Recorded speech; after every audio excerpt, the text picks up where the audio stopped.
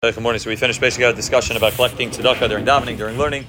Maybe we'll perhaps go on to another topic that came up 2 or 3 times over the past month, where either the husband or the wife is not home for Shabbos. And the Shabbos is the Gabed Lakas Neiros. If the wife's away, the husband's away, who lights the Neiros at home? And obviously, whoever's at home is going to be lighting at home. Who lights when they're away?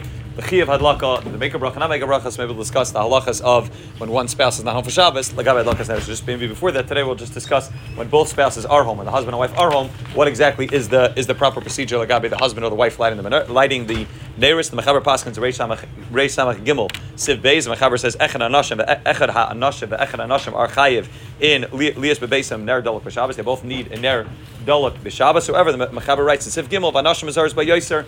Nevertheless, even though it's both the chiv is both on the man and the woman, the Nashim are Muzar by Yoser. Why we play Shemitzuyis Bebeisai Beisam Mitzar Chavai? Since the whole avoda, the whole reason for having the Neiros and Shabbos is to be marba are in the house, and the woman's at home more, and she's involved more in the Tzar Chabayis. Therefore, the main one who's going to be lighting the Neiros is the woman. The Magen Avraham adds on, based on the Medrash, that also because the Isha was Kavsa Neiros Shal Olam, because Chava caused Adam Rishon to eat from the Eitzadas, and she was Kavsa Neiros Shal Olam, she extinguished the light of the world. Therefore, a woman is also obligated. A woman's the main one, the Lechatchila, the one who's going to be lighting the Neiros in the home, in order to make up, in order to be Misaken, that avoida of the fact that she was Kavsa Neiros Shal Olam.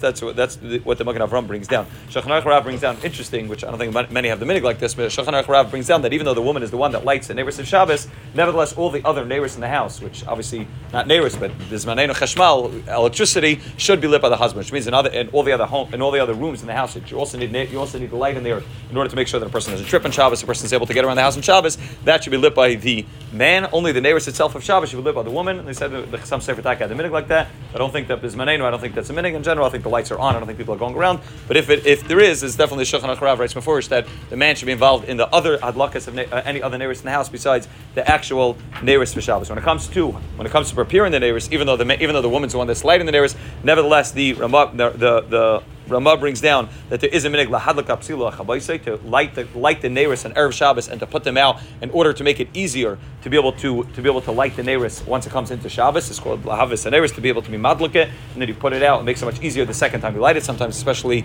in the olden days, it was more difficult to light the candle. It took a few tries in order to get it lit. So therefore, there's a concept of being madlik the Neiros on erev Shabbos and preparing the Chaya Adam brings down that when it comes to that avodah and in general, the place coming down when it comes to the avodah preparing the Neiros, that's the avodah for the man. So the woman's the one that's actually doing the adlaka, but the man is the one who's preparing the Neiros to make it easier to light. They bring down from the Chazon Ish and the Stipler. They say that Bizmanenu, our Neiros light easy, and there's no need to light it and to put it out, to extinguish it. The woman could be the one to light it originally. Nevertheless, the man should be putting the oil in, putting the wicks in, whatever's necessary, putting the candles in, whatever's necessary to prepare it. But that avodah of lighting and extinguish it, they held up Bizmanenu. It's not necessary. I grew up that's the way my father always did it. That's why I do it. I think that's the minig of many, that they light it and they put it out, and that I don't know if it makes it easier. My wife complains that sometimes it makes it harder when it's lit before, but that's definitely the minig I think of many, is that they light it and put it out to make it do that. However, the Mishabur just brings down that even though Lachatchil, the woman should be wearing Shabbos clothing and be ready for Shabbos when she's lighting the Neiros. Nevertheless, Mishabur brings down on short erev Shabbosim, if she sees that it's obviously going to become to Chash Chil Shabbos, she's going to end up lighting it because she wants to prepare and put her makeup, and obviously she should be careful